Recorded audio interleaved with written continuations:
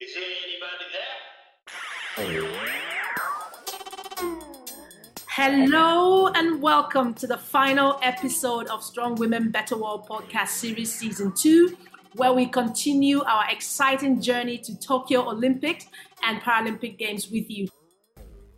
Today, we will head to the Philippines to meet one of the strongest women in the world, our GSMP sister, Adeline Dumapong, a powerlifter and mom of a beautiful, beautiful teenage daughter. Like our other GSMP sisters heading to the Olympics, Adeline has made huge sacrifices physically, mentally, socially, emotionally, and yes, financially in the quest to uplift her country, her family, and herself. And we are super, super, super, super proud to call her sister. I am Chisom Mbono Ezoke from Nigeria, a sports broadcast journalist, and it is my great pleasure to welcome you to this podcast as we celebrate one of the most amazing and powerful athletes the world has ever seen, and her recent journey in pursuit of the Tokyo Paralympic Games. As you'll quickly realize, she's an inspiration to me, and I dare say millions of women, not just young girls and young women, but women in general. At the end of the podcast, you will certainly understand why.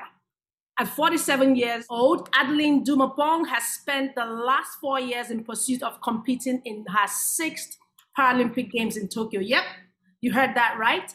6th.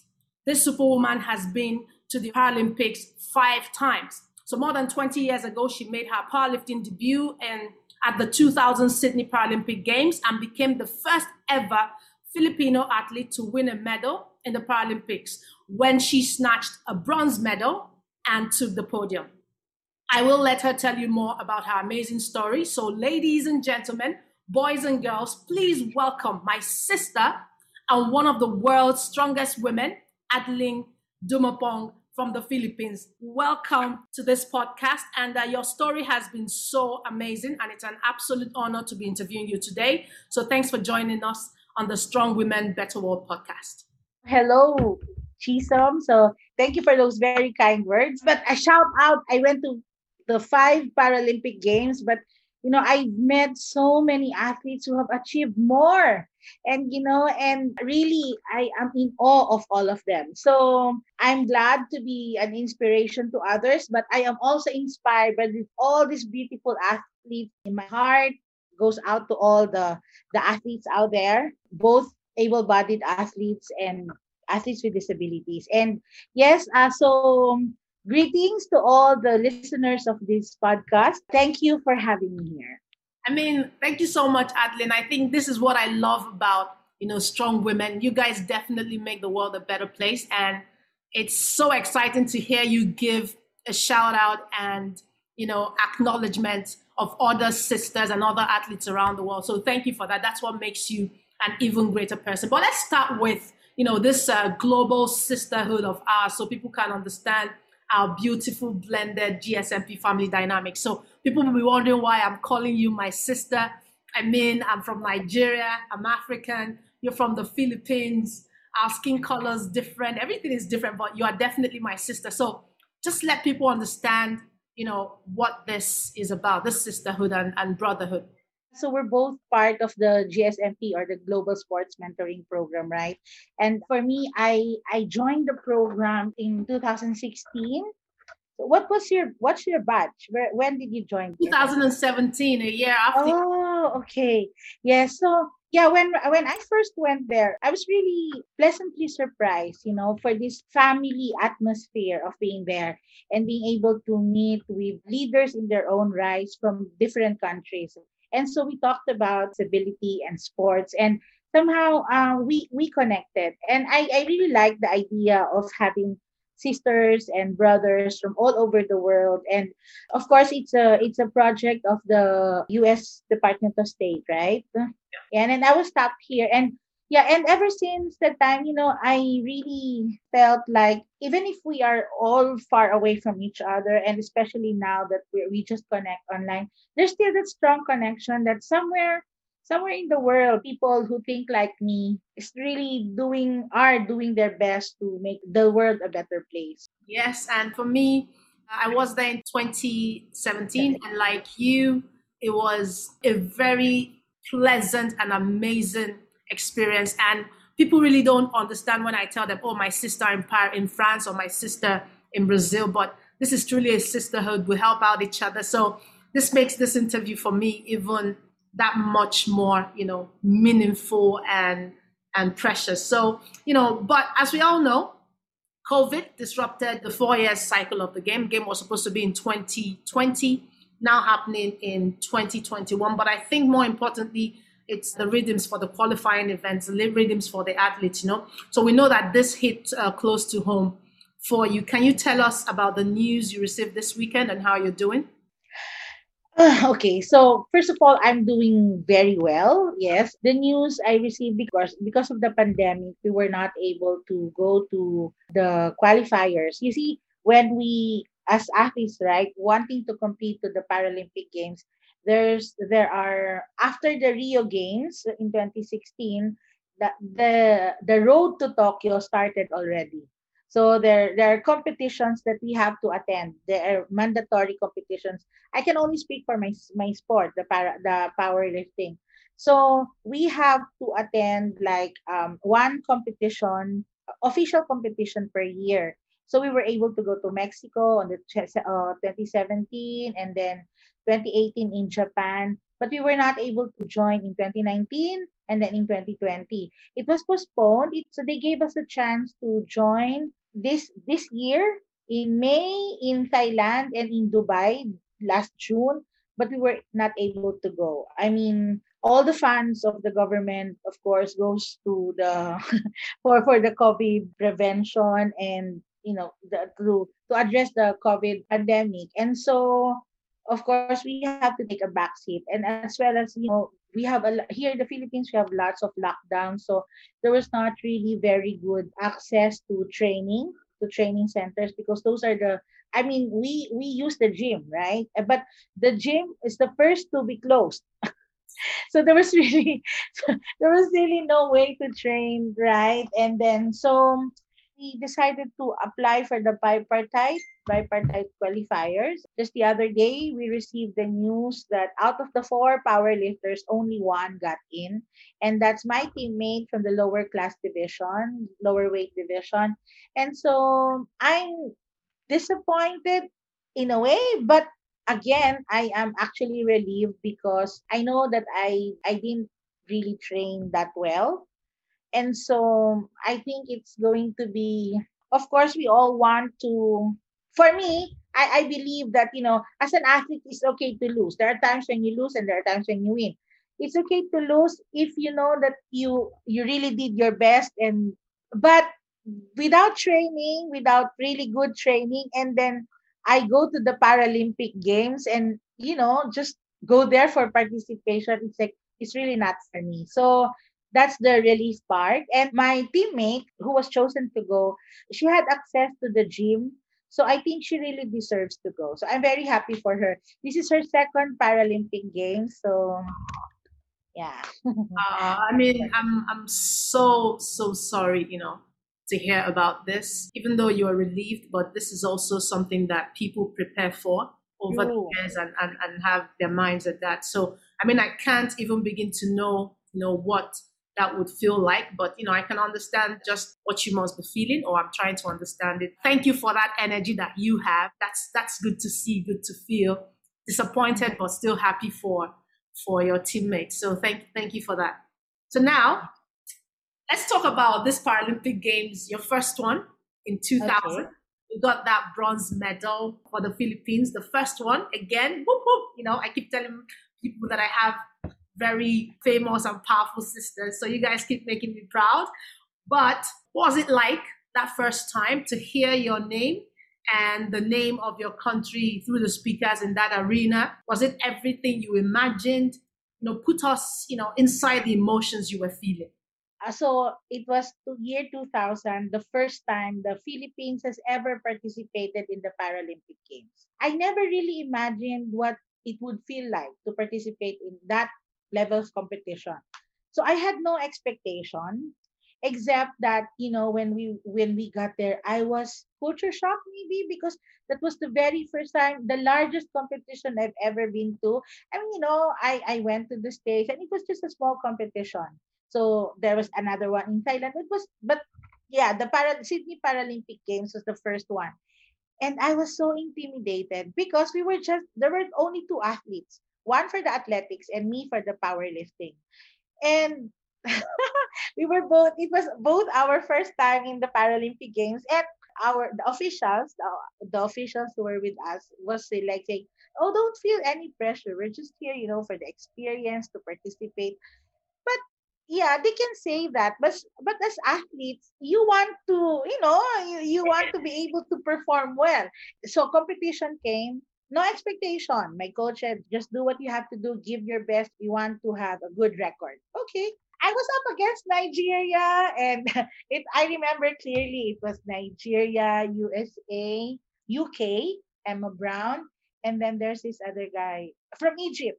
Yeah, and then the Philippines, and then there were others. But they were the ones I remember clearly.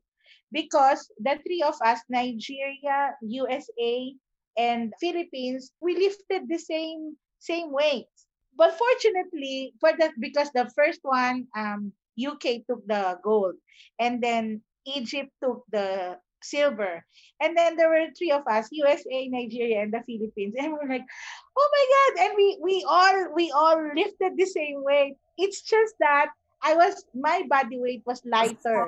Yeah. That's why I got the bronze medal. But it was totally unexpected. At that time, we don't have the smartphones, right?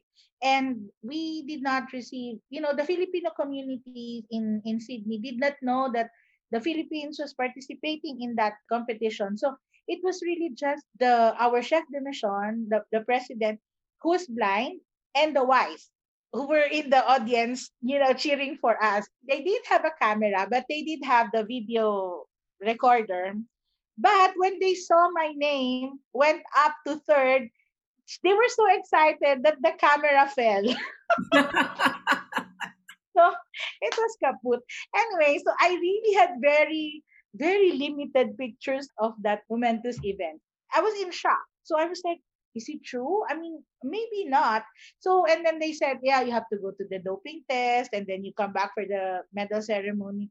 And so I was there, and of course, the flag was being raised, and it was the national anthem of the UK. But I saw our flag being raised, and I was really teary eyed because, like, wow, it was my first time to go. Nobody expected me there. And my coach was crying, actually. She was crying. I think the impact of that medal, really, I realized, okay, so I'm not just winning for myself, but I'm winning for the whole country, especially for the disabled sports, because at that time, there was really zero recognition from the government for the para athletes. Our president, the organization's president, had to beg the government to give us support to go to Sydney.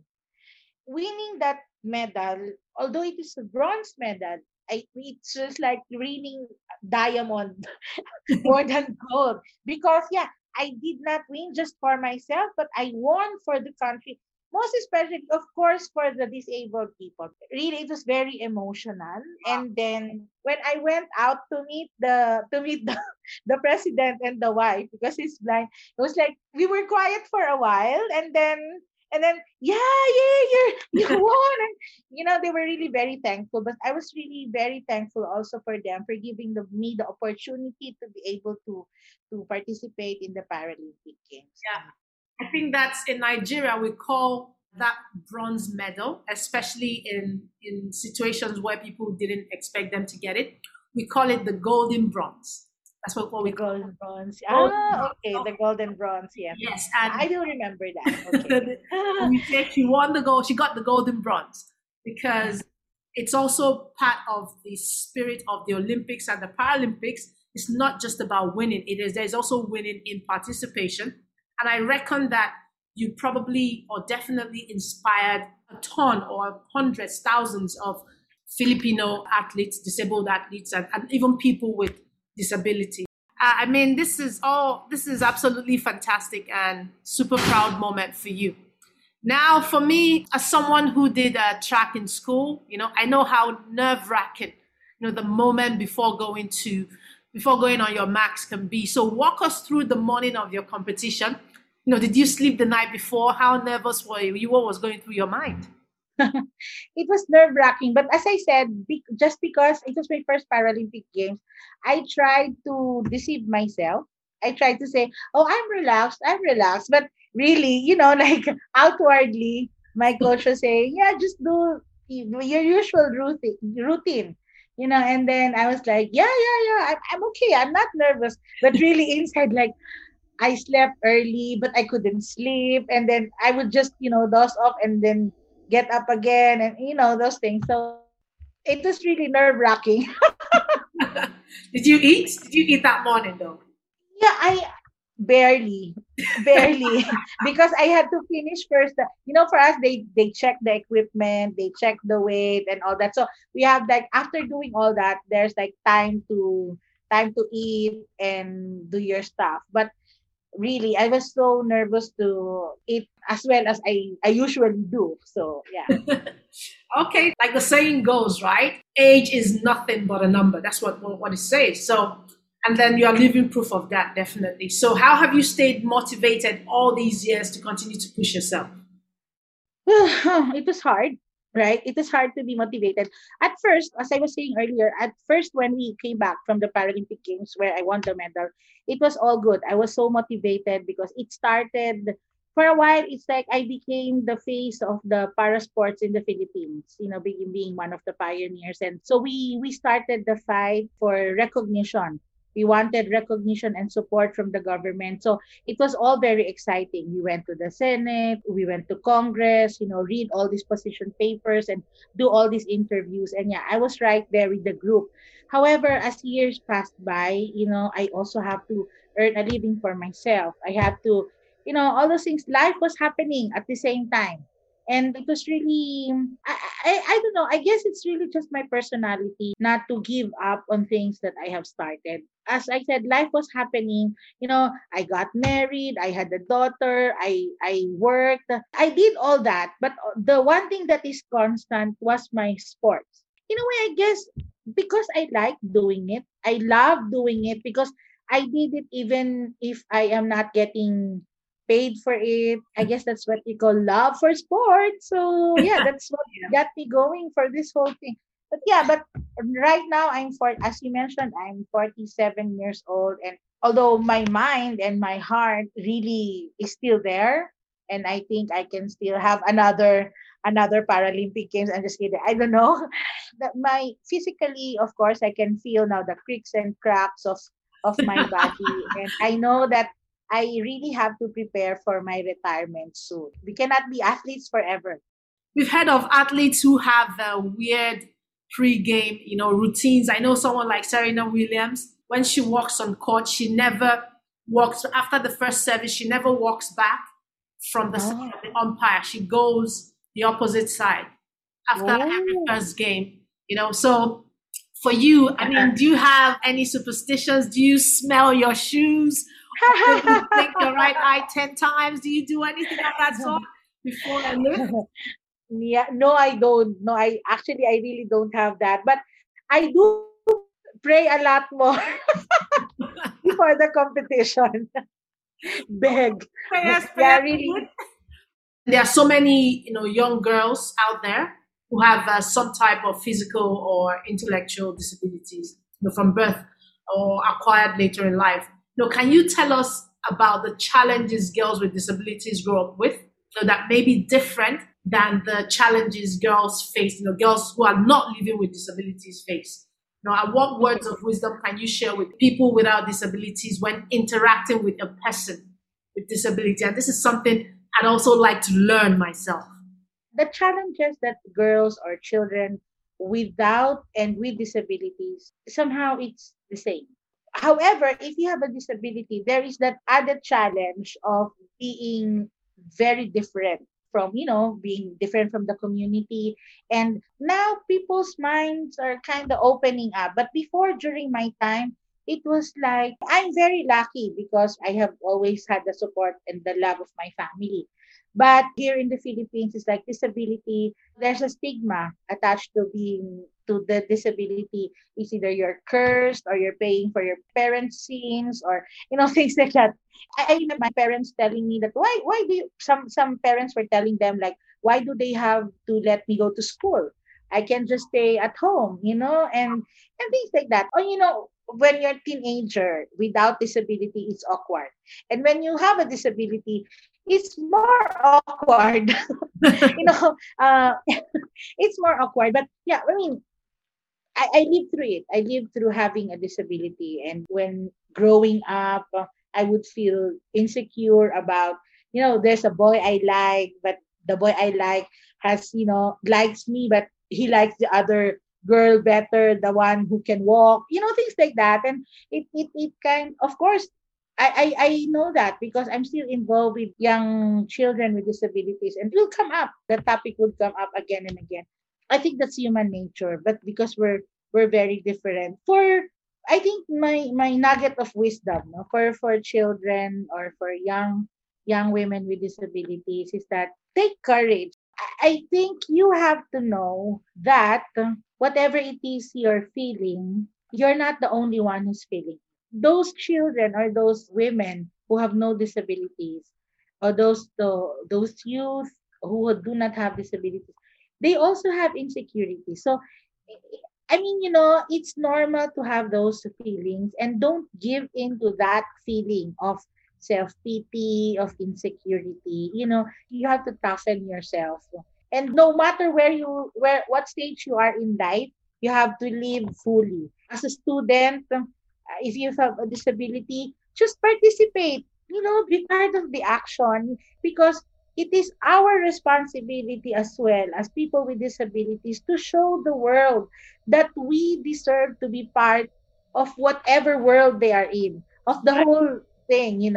And as for those without disabilities, because this has been asked just I think 2 days ago, a woman asked me like, so how do we really interact with people with disabilities? And what I told her, just don't be awkward with us. Treat us like how you will treat a next door neighbor. Don't be awkward because if you feel awkward to interact with us, then we will feel it and we can also respond with the same awkwardness. I know that sometimes it's because she told me, sometimes it's not easy because she thinks that we might be too sensitive, things like that. And I said, yes, of course. Of course, I understand that clearly. But then again, you have to stop that voice inside and try to look at us as normal as you can. Yeah, because I think that's the only way. If we go past that voice, yeah, don't be, you might hurt her feelings. If you listen to all that stuff going on behind, then I don't think you be able to see the person behind the disability because you're always focused on the disability. But if you try, you can just always try. And I told her, and I guess I'm telling you now, just don't be awkward. Just be yourself, and I think that's the first step. Oh, that's so powerful. It's simple but very powerful. Don't be awkward with us. And I like what you said. If you don't do that, then you'll be able to see the person behind the disability because the person with disability is not the disability. That person is still a person, with his soul and the heart and emotions, just like the rest of us. So you are absolutely right, about that. And we love hearing about your future aspirations. So sad you're not going to your 6th Olympics this time. I'm sure you know that you have, the entire GSMP family here to help you achieve your goals. As the UT team says all the time, I'm sure you've heard it, we are never alone and our family webs of support keeps growing. So, what's that next step for you? What's next for you? As an athlete, because I always talk to my coach, do you think I can still do this? Or do you think so? I feel myself, I can still be an athlete. Because what I promised myself is that when I no longer get a medal, when I no longer win in the lowest level of competition, which is the ASEAN Para Games, the 11 country thing, then I think that's the time when I have to gracefully retire being an athlete because I believe that being an athlete, of course, you always want to win a medal for your country. because otherwise, no, I'm not gonna win. You have no business being an athlete because when you're an athlete representing your country, the goal is to win, right? So Right. as an athlete, my coach told me that I can still do it until Paris. I do not know. But yeah, right now for 2 years, maybe I can still be there. After 2 years, let me check again. So I will continue to train as an athlete. But as a person, I am not just an athlete. So as an athlete, that I will continue to train and shoot for the 2024 Paralympic Games. But I have to check that after 2 years. Just to just and then as a person with a disability who wants to make an impact to the world, I want to be able to start my own nonprofit. I want to be able to help, not the kind of help, Chisom, that's so big. I mean, I just want to be able to give personalized help to persons with disabilities. The kind of nonprofit that I want to start is to be able to give personalized help that one person needs. One. So I'm calling it enabling a Filipino disability one life at a time. Because I believe that you have to do for one person what you want to do for 1,000. That's so far the plan. Oh, that is absolutely fantastic, and I'm sure you know that you have the support of every single GSMP member, from the team to all your sisters and your brothers. So we'll definitely be here rooting for you, and personally, I will keep rooting for you because in Paris, Thank you. 2024, I hope to see you there. This pandemic also affected me. Now I can't go as a journalist. If you're there for the 2024 Paralympic Games in Paris, I'll definitely be there in the crowds and cheering. We will meet. Definitely. So it has been an absolute pleasure chatting with you, Adeline. I've thoroughly enjoyed it. Thank you for the words of wisdom, the nuggets, taking us through your journey as a Paralympian, as an athlete, through your family life as well. We've totally enjoyed it. So thank you so much. And we'd also like to thank our audience for tuning in to this special edition of the Strong Women Better World podcast series. And sadly, this is the end of this special Olympics and Paralympics package, but not to worry. We will be back for a new season in September, so stay tuned. And in the meantime, you can always listen to our first season on your favorite podcasting platform. Until then, stay healthy, stay safe, and stay blessed. Bye-bye.